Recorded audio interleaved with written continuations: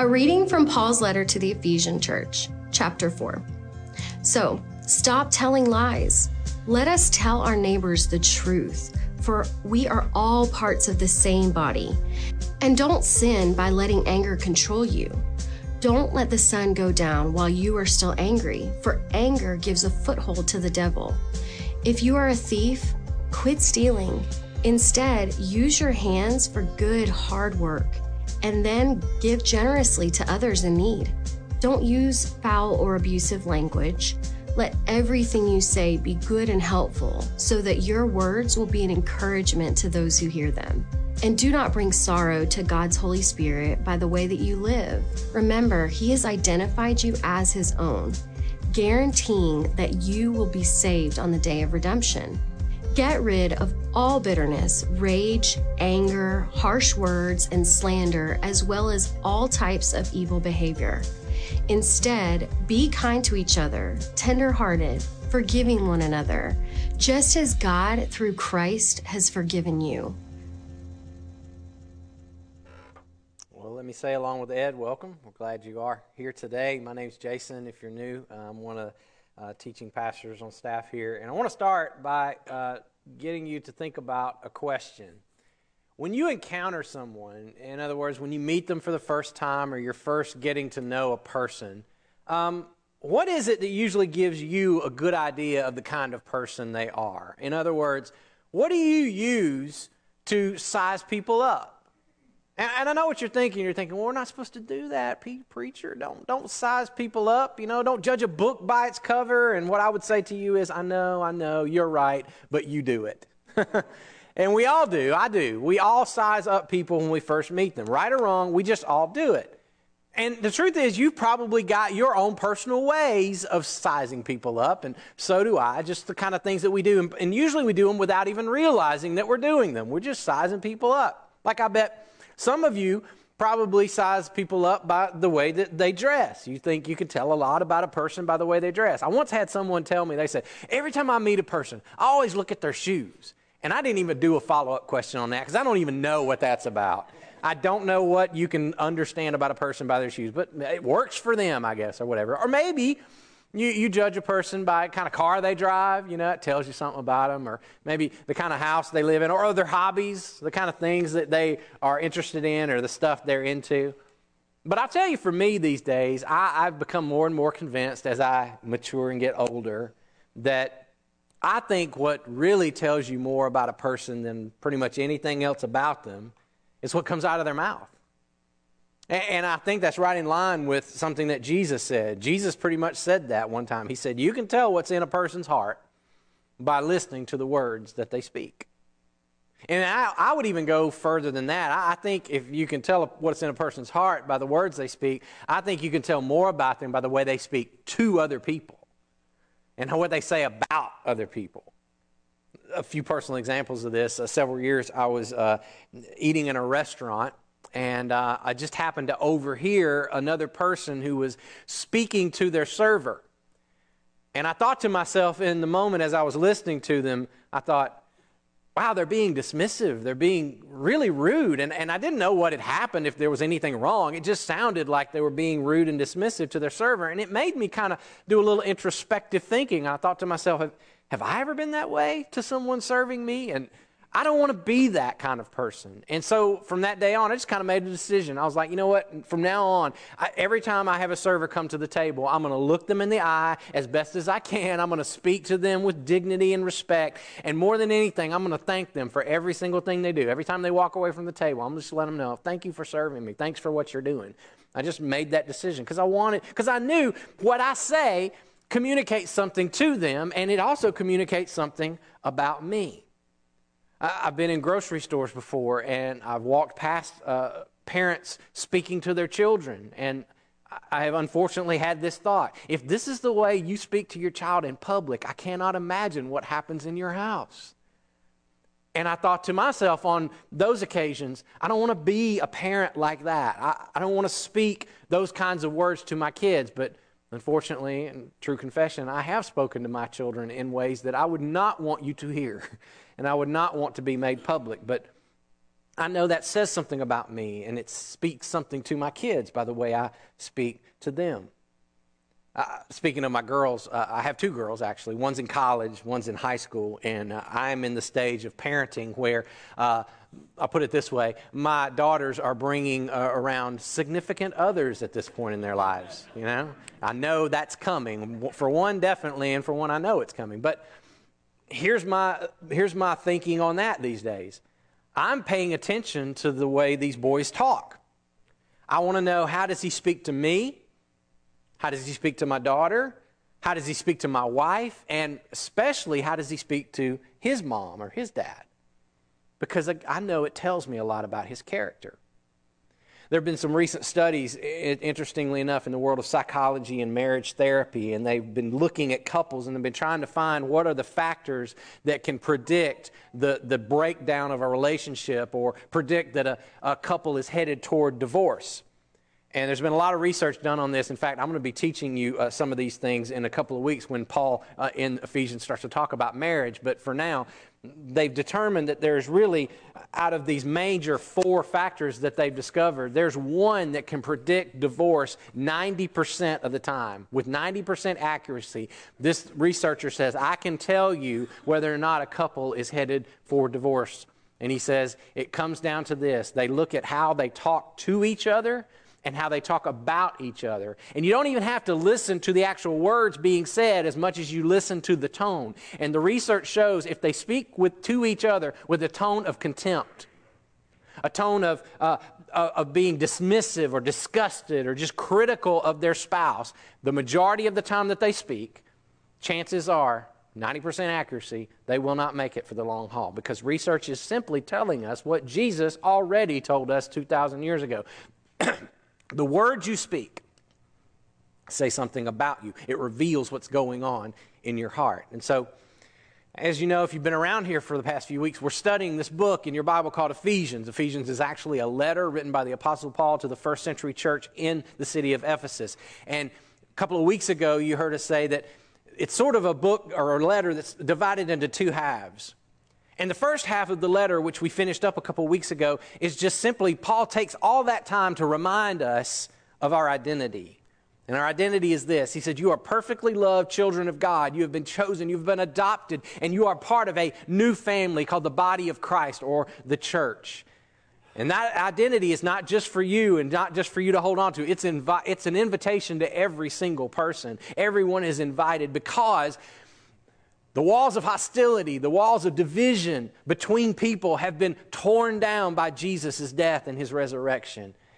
And Paul would say, when we finally embrace our identity of who we are in Christ, then things will start to change. And then his second half of his letter, he talks about what that looks like. And so last week, Ed talked to us about how that means our thinking changes. And we not only change our thinking, but as children of God, as the body of Christ, we pay attention to our inputs, because we know that affects our thinking and then eventually affects how our outputs are. And we don't do this because we're just following some new moral code that we think will make us better than other people, and we don't do it because we feel shame and guilt about it. We do it because of our identity. I know who I am now. I'm a child of God, and who I used to be is old and gone. And I'm not that way anymore, therefore my life has changed. So in these next few verses, Paul gets super practical, he gets super specific, and he wants to talk to us about another change that happens when we settle into our new identity, and that is we change the way we speak. We change the words that come out of our mouths, because Paul, he just learned it from Jesus, right? And again, Jesus was clear. Your words reveal your heart. And if you have truly been transformed on the inside and your new identity has truly taken hold, if you've become conscious of what you allow to influence your life and what is discipling you, and that just means who you allow and what you allow to lead your way of thinking, then if you're conscious of that and you fully embrace that identity, your way of thinking changes. And when your way of thinking changes, it changes the way you speak. And so now Paul begins to describe to us what a life like that really looks like. In other words, he's saying this is how you'll know that the internal life, the internal change has taken place. Verse 25, he says, stop telling lies. Let us tell our neighbors the truth. Why? Because we're all a part of one family. We're in the same body. Now, what I find that most of us do when we read a phrase like that, when it says, well, don't tell lies, most of us read that and we go, great, I got that one covered. I am not a liar. What else you got? And what I would say to you is, not so fast, my friend. Hang on. Think about it for a second. Are we really truth-telling people? Do we always live in the truth? Or do we live in the truth mainly when it benefits us? Think about it this way. You ever massaged the truth?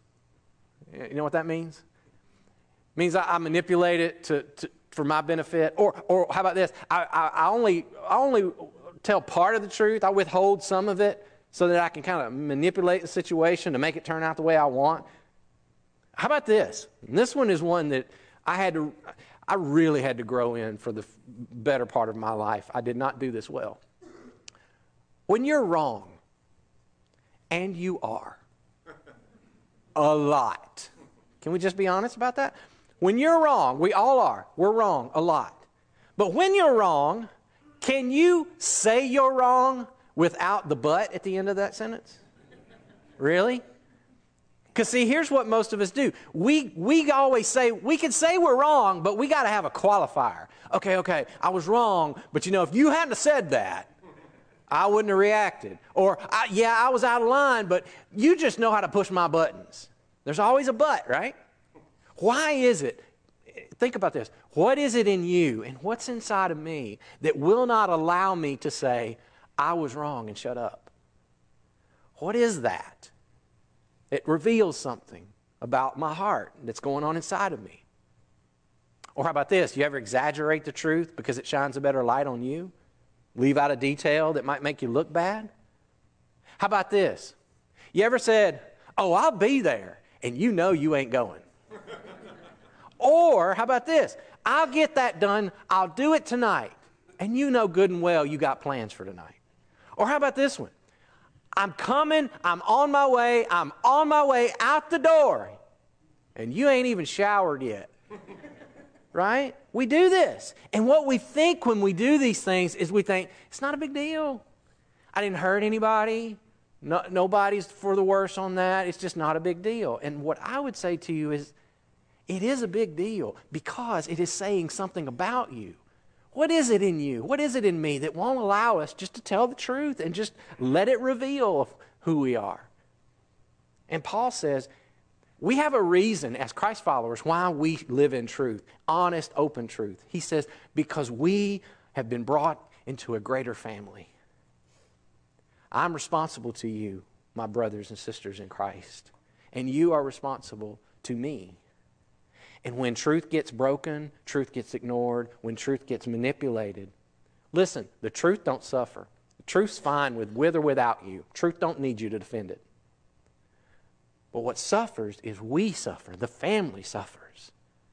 Because when we break away from truth, we are breaking relationships. This is one of the first lessons I ever taught my girls when they were old enough to understand it. One of the first things I ever said to my girls was, listen, in this family, we have to tell each other the truth.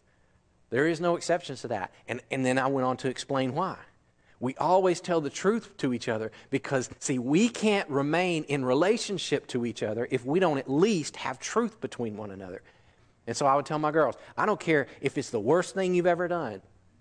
You tell the truth about it. And if you do, I promise, you will be met in this family with love and compassion and grace because we can work with that.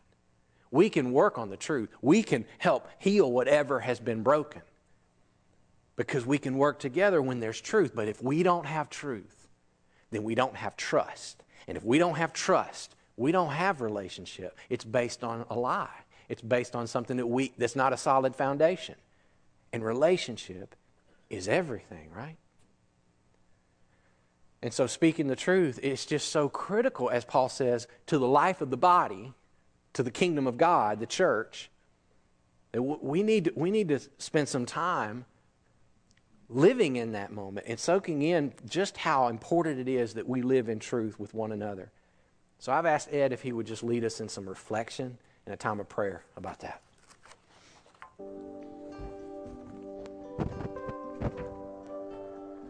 There's a verse of scripture in the ancient book of Proverbs that has this wisdom.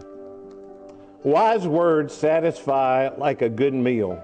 The right words bring satisfaction. The tongue can bring death or life. Those who love to talk will reap the consequences. I hate that last part. These words are quite a warning if you really listen. And they're really inspirational if you listen. All of us know there isn't anybody in this room that doesn't have somewhere in their past, there's some words that got said to you that you don't even believe are true anymore, but when you're under tension, you hear these bad words somebody said, and they sort of mark you. And it feels like it's a part of who you are. But more than just having people say those words to us, everybody in this room has said those words to somebody else. And you didn't mean to mark them for life, but often you do. The other thing, we've also had people that at just the right moment, in just the right way, with just the right words, they said a word to us, and it was like a drink of water when you're really thirsty. I mean, it breathed life into you, and you had such inspiration that you didn't even know they felt that way about you. Words had this incredible power to kill and to breathe life. But speaking truth with love to people, it may be the most difficult thing we're asked to do. It feels to us often confrontational, and so for people who don't really want to do anything that's confrontational, it brings out all of our fears. And so what we wind up doing is we choose not to speak because we're afraid we'll be the one to mark them with bad words. But what we wind up doing is we often wind up holding back a drink of water from a thirsty person. Something they desperately, desperately need to hear. So before we move on in the service, I just want to give you a moment to ask God right now to reveal any truths that you should be speaking to those in your life. Maybe for some of you it's kids, or maybe it's a parent, or maybe it's a spouse, a partner, and there are places that by your simple silence, you are a liar. There's truth that you know you should say, you don't say it. There's things that should be shared that you don't share. And we need the truth.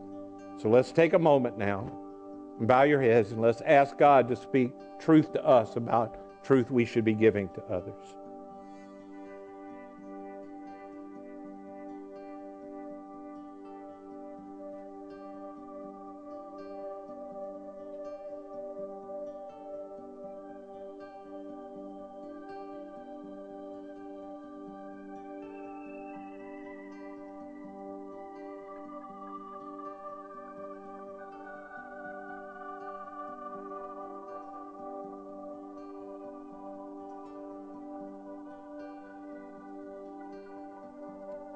Truth can bring life, but truth spoken in anger, carelessly, can damage. Truth spoken that way is like taking a blunt object and beating somebody over the head with it. So one more time, I want to ask you to take a moment and ask God to show you the ways that you've harmed people by the blunt object of your words, carelessly used. If you already know who it is, maybe you need to use this time to ask God to give you the courage to go to that person and ask them to forgive you. Let's talk to God right now.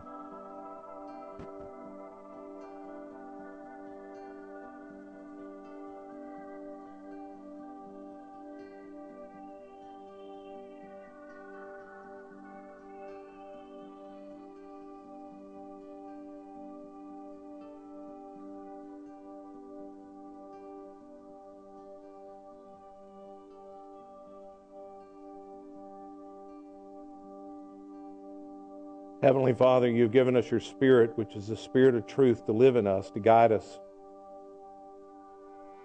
And we know that you want to direct us to truth, truth about ourselves, truth about our relationships. Would you transform us into the kind of people that always speak the truth in love? Teach us to use our words in life-giving ways, even when it's challenging for us to say them. And when we damage others, help us to ask for forgiveness and make it right so that we may honor you and we might be representatives of your kingdom. In the name of Jesus, we ask. Amen.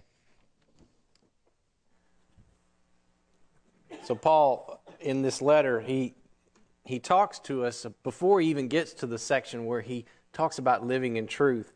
Back in verse 15, he actually talks about what we just meditated on here together. He says, we should speak the truth, of course. We should live in the truth with one another. But there is a way to do it, and there's a way not to do it. And the way that we live in truth and the way that we speak in truth is always truth and love.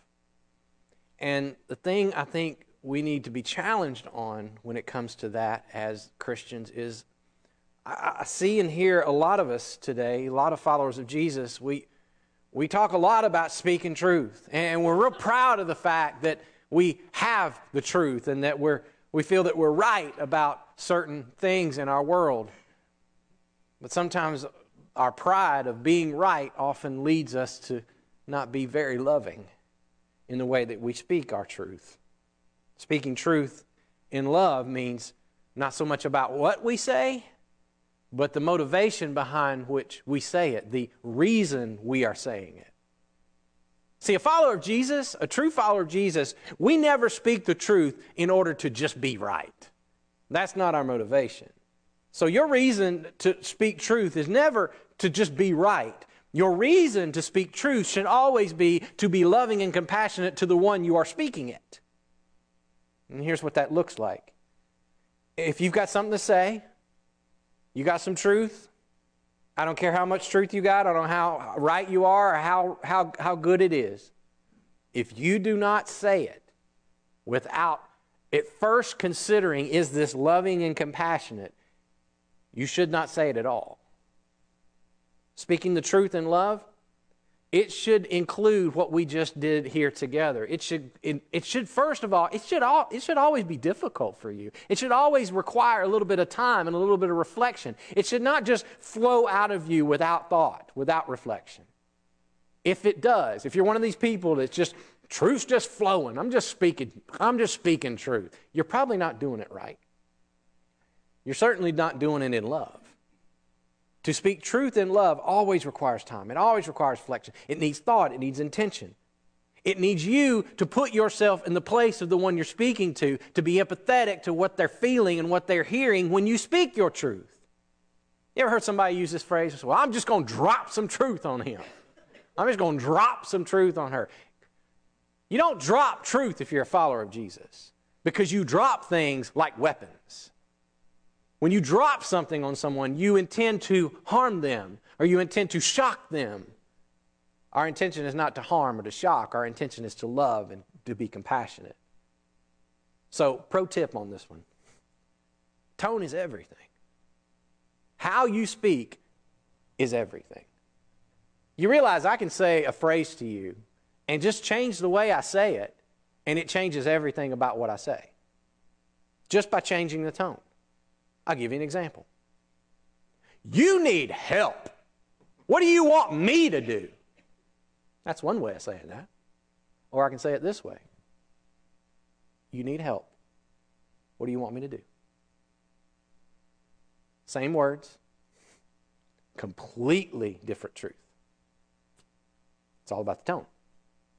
Years ago, I just made it my personal rule. This is not a God said, so you don't have to do this. This is just me. Whenever I enter into an emotionally charged conversation, specifically if it is starting to get heated and angry, I make sure that that conversation is had face-to-face or voice-to-voice. I do not do emotional, it's certainly not angry conversations over text or email. The majority of the problems that relationships who come into my office for counseling, a lot of the problems come because they're texting each other and they're not talking to each other. And why is that? Because you can't express love well at all over text or email. You can express love when you can look at a person. You can see their body language. You can hear their inflection in their voice. You can feel the intention of what they're saying. You can look in their face. So the big overarching point Paul wants us to see in this command that he gives us, speak the truth in love. He's saying, look, when it comes to how we as Jesus followers speak, truth is very important. And don't hear me say that truth is not important. I never said that. Truth is very important. But I tell you what's more important. Love is more important. So if you can't say anything without love, then you should not bother speaking truth to anyone. Then Paul says something that might seem like he's changing the subject, but he's not. And don't sin by letting anger control you. Don't let the sun go down while you are still angry, for anger gives a foothold to the devil. Words and anger almost always go together. Some translations say it this way: in your anger, don't sin, which is a good reminder that the emotion of anger that we all feel is not sinful in and of itself. Just because you're angry doesn't mean that you've done anything wrong, but there can be something wrong in the way that you react to your anger. Think of it like this. Anger is your body's way of signaling to you that something is wrong and that something needs to be done. And in those moments, you have a choice. You can either react out of anger, or you can respond to what that anger is telling you. The problem is that most of us react when we get angry. Maybe you yell, or maybe like me, you withdraw. Maybe you throw something or you hit something, and none of those reactions are loving or healthy, not for you or anyone else. But instead of reacting, you can respond to what the anger is alerting you to. Now, this requires time. It requires you to think. And you have to ask yourself, why am I angry? Are there good reasons for me to be angry? Am I being too self-focused or sensitive? Has something been done to me or someone that I love? And what would be a loving and productive response to this situation? What's interesting here is that Paul is actually quoting from another verse of the Bible in the book of Psalms in the Old Testament, which says this: "Be angry and do not sin. Ponder your own hearts on your bed and be silent." If you want to keep yourself from sinning when you're angry, if you want to respond instead of react, then basically you need a nap. Did you have a nap today? I did! Well, you need one. No, I don't! Now, the writer's not speaking literally here. So what is he saying? He's saying you need to change your posture. You need to take some time. Like when you're lying in your bed at night, staring at the ceiling, when it's completely silent and no one's there except for you and your thoughts. Think about your anger. Ask yourself some of those questions you've been avoiding. Find out where this is coming from and if there is a need for you to respond. And if there is a way for you to do it with truth and with love, then make a plan to respond. But if not, you need to leave that anger right there in the bed when you get up. Anger is not something that you can play around with and be careless with. It's like a toxic chemical that has to be stored and used properly. Think about this. You know how we often use physical pain to describe emotional pain? Like you say someone broke your heart or you've been punched in the gut. Those are physical images that describe an emotional thing. Matthew Lieberman is a neuroscientist, and he did a study to look at how our brains react when we experience physical pain and compare it to emotional pain. Here's what he concluded. He said, looking at the brain scans side by side without knowing which was which, you wouldn't have been able to tell the difference. In other words, your brain reacts to a broken arm the same way that it does a broken heart. Imagine if every hurtful word that you've ever said out of anger to your child or your spouse or your parent or a friend would suddenly appear on their body as a cut or a bruise or a broken bone. It would be shocking, right? But science tells us that our brain feels both wounds the same. So if our angry words contain that much destructive power, why do we think that we can treat them the way that we do often? Oh, I'm sorry, I didn't mean to hurt your feelings. And then we just move on. Shouldn't we be giving as much time and care and attention to the emotional wounds as we do the physical? I think this is why Paul brings this topic of anger up and equates it with the words that we speak. They so often go together, and they can be so harmful and destructive. And they are simply out of step with the way of Jesus, the way of love. That's why he says, when you speak in anger, you give the devil a foothold. What he means is that it provides a space for our enemy to do the destructive work that he so much wants to do in our lives. Anger is just an easy, open door for him to walk right through if we allow him to. I want to teach you something about your anger, something that we often don't spend enough time really bearing down on and thinking about. Anger is what we call a secondary emotion. What do I mean by that? Anger may be what you're feeling in a particular moment. In fact, it might even be the only word that you have to describe what you're feeling when somebody says, "What do you feel right now?" And you just, "I'm angry," right? That's the only word you've got. But anger is not the primary thing that you are feeling. It is the secondary emotion that comes after the first feeling. The anger was caused by something else. And what therapists now tell us is you can basically boil anger down to three sources. It's either one of these three things. When you're angry, you're either hurt, you're afraid, or you're frustrated. Hurt, fear, frustration. And I encourage people all the time who come into my office and we begin to talk and work through their whatever it is they're angry about. I say, let's get to the underlying emotion. Are you hurt? Are you fearful? Or are you frustrated? And this is so especially true and especially needed for us guys. Guys, we grew up in a culture and in a world that told men that anger is about the only appropriate emotion we get to feel. It's the only thing that is just common and normal for us guys to feel. And it's the only one that we wind up admitting to ourselves.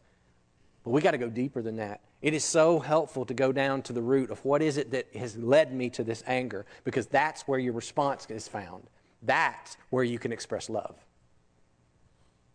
See, it really is okay for you to say, "Hey, I'm angry, but here's the reason. I feel hurt because of what you said. You hurt me with your words."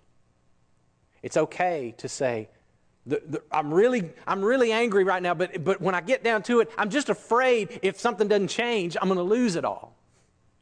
That's okay. It's okay to say, I'm angry, but it's because I'm just frustrated because I feel inadequate most of the time and I can't make things happen the way that I want them to. See, I know you're angry, but you're not just angry. You're hurting, you're scared, you're frustrated. But see, here's the good news. You and the Holy Spirit that lives within you and the family of God that exists all around you, we can deal with hurt, fear, and frustration. We got medicine for that. We can deal with hurt, fear, and frustration. But you've got to be honest with yourself about it first. You've got to be honest with God. You've got to be honest with other people. So Paul finishes up his talk about anger, and then in verse 29, he says this. He says, "So let's don't use foul or abusive language." A lot of people think that's just talking about cussing. It's not. A lot of translations will say it this way: "Let no unwholesome talk come out of your mouths." That Greek word right there that they're trying to translate, unwholesome, foul, abusive, is a word that is borrowed from their culture that they would have used to describe a rotten piece of fruit. You ever opened up your refrigerator and there was some spoiled food in it, but you didn't see it and you didn't know where it came from? You just opened up the door. What did you experience? Pooh! Right? Wow, I don't know what's in here, but it's bad. Now, how many of you would have that experience? The stench hits you and you just go, wow, that smells really bad. But look at all this really good food that's in this refrigerator. I think I'll just leave it right there. No, you don't do that. What do? You leave that thing open, you search, you dig, you go as far as you can down into the depths of that refrigerator. You find that piece of rotten fruit and you root that thing out and you get rid of it. You don't just ignore it, right? You do an immediate search so that you can get that stinking fruit and clean it out. So listen, church, children of God, we are led by Jesus. We are led by love, and we understand what we just heard in that video. Our words, when they are stinking, when they are unwholesome, when they are abusive, when they are foul, they have weight. They affect everything around us. We recognize as God's kids that just one word spoken in anger, one sentence that wounds another person who's been made in the image of God, that is way too much. That needs to be rooted out. We can't ignore that. That's why children of God think before we speak. That's why the writer of the book of James, the brother of Jesus, he said it this way.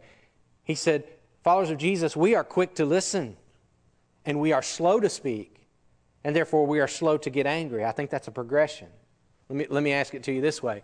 Do you know a person in your life who tends to be angry and say angry, hurtful words most of the time? They just walk around with that just angry words coming out of their mouth. If you can't think of somebody, unfortunately, it's probably you. So be careful. But do you know a person like that? It just seems to have angry words coming out of them all the time. Let me ask you this question about them. Are they someone who you would say is also slow to speak? Probably not, because the two don't go together. Do they spend a lot of time pondering what they say and then the anger spews out? No, it's usually just fast. Don't let unwholesome, rotten fruit come out of your mouth. And then Paul gives us an alternative, which is interesting. Every time Paul gives us a direction of what we shouldn't do, he always gives us the antidote. He says, let everything you say be good and helpful so that your words will be an encouragement to those who hear them. Again, this Greek word, good, helpful, encouragement. It's borrowing an image from the world of construction. This is the word that they would use when they would build a house. What Paul is saying here is that our words should be so carefully chosen to be words that develop, build up, construct another person's life with love and encouragement. In other words, every time you speak a word, you should be putting another brick or another block in someone's house, of someone's life, so that they can live in a place that is filled with love and peace and safety. So when you speak your words, are you building their house, or did you just take a sledgehammer to the wall? You're doing one or the other. When you encounter a person, do you ask this question, what do they need right now? What's a word that I could speak that would just build them up, build their house a little bit stronger today? What do they need to hear from me today? Is there anything that I can say that might meet whatever need they have in this moment? And then Paul ends his section. He kind of wraps it all together in a bow, verse 31. He says, so get rid of all bitterness, all rage and anger and harsh words and slander, as well as all types of evil behavior. And instead, again, notice he's going to give us a solution. This is the antidote to all of that. Instead, be kind to each other, tenderhearted, forgiving one another, just as God, through Christ, forgave you. Church, you will never change the way you speak to other people. You will never respond to the root of your anger instead of reacting out of anger. You'll never purge your mouth of that rotten fruit, and you will never speak life-giving, life-building words to the people around you until you have fully understood, you have fully embraced the love of God shown to you in Christ Jesus, who died a death on the cross, who bore the weight of all your sins, including every angry, hurtful, unwholesome word that's ever come out of your mouth and ever will. You cannot show kindness unless and until you have received that kindness.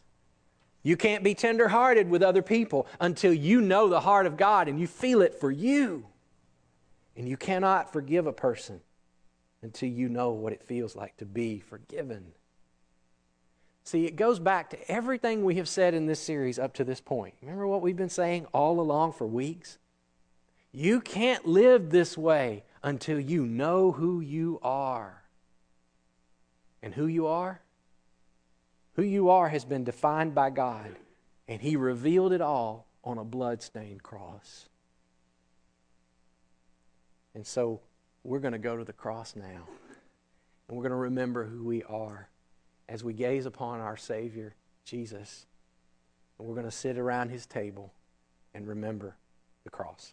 Ed's going to lead us.